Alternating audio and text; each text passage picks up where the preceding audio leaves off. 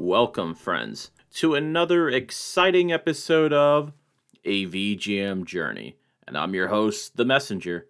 The track that we're playing in this week's show is Bar from the game Front Mission, and that was composed by Noriko Matsueda. We got another fun show with some exciting tracks for you guys, and before I get into that, I just have a little bit of top of the show business, and that just yesterday, or at least yesterday of the day of the release of this episode, XVGM Radio released their April Fool's episode, and I may or may not have been involved in that, so I guess that's up to you guys to check it out.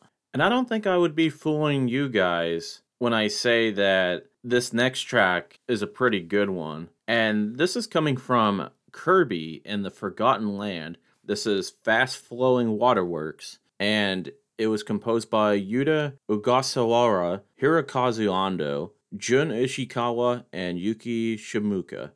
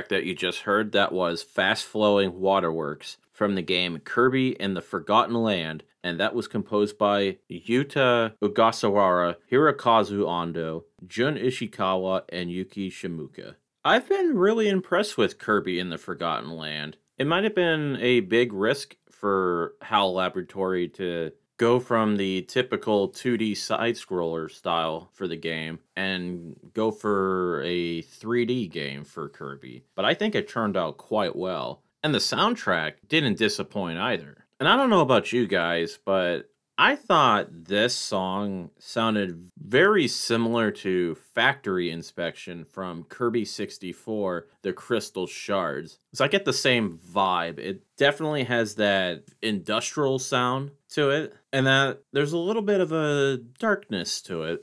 Just kind of stuck out to me. I'm only a couple worlds in the game, but I've been having a really great time with it, and I might even go as far to say that this might be up there for one of the best Kirby games. It's a little early to say, but that's just how I'm feeling in the moment. I think we're going to go in a little bit of a different direction with the request, which this is coming from Hammock, and he wanted me to play track 5 from the game Wolfchild, specifically the Sega CD version, and that was composed by Martin Iveson.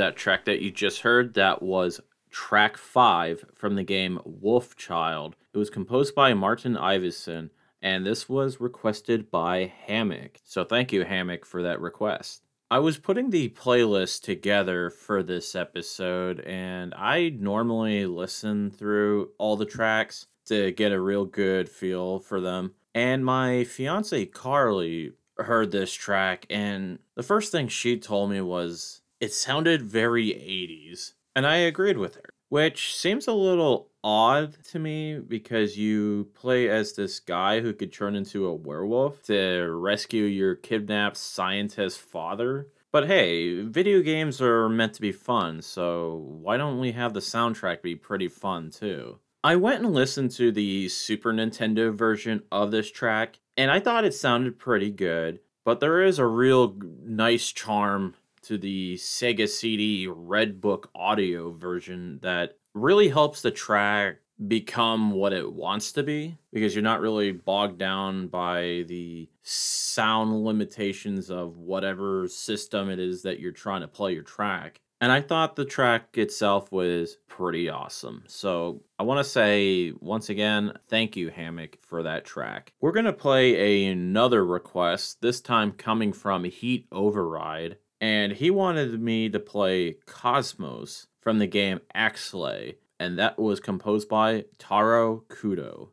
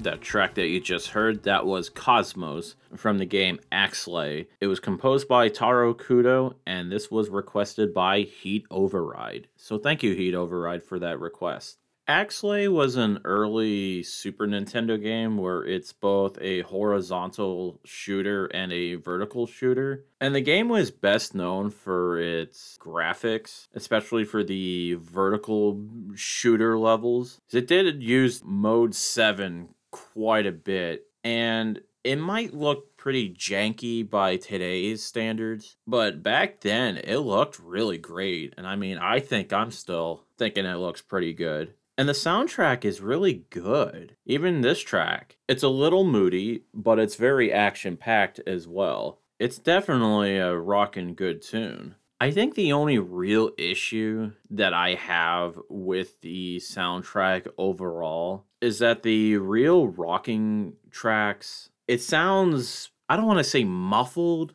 but I feel like the sound limitations of the SNES was kind of holding it back. And that might have not been the tone that they were going for on the soundtrack. Maybe it was supposed to be a bit more laid back in a way. I still think it's a really good soundtrack, but that is just my one minor gripe with it. But I will say it is still really good, and thank you, Heat Override, for that track. I was thinking for this next track that I haven't played too many Dreamcast games on the show. It's just a system that I have no nostalgia for, and seemed like the games that I would be the most interested in were games that wound up being ported to the GameCube or the Xbox. But I think this next game's got a really good soundtrack, and this is ChuChu Rocket. I want to play the single player theme, and this was composed by Tomoya Ohtani.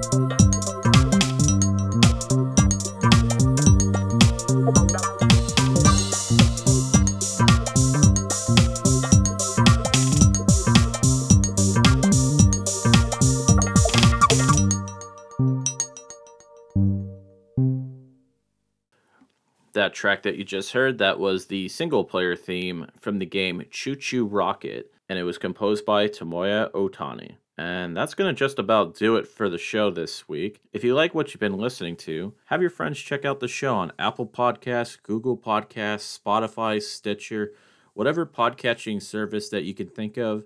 I'm more than likely going to be on there. You can email the show at vgmjourney@yahoo.com, and you could also check us out on Twitter at vgmjourney. We're going to play things out with one more track, and that's going to be the credits theme from Game Boy Camera, and that was composed by Hirokazu Tanaka. Have a good week, everyone.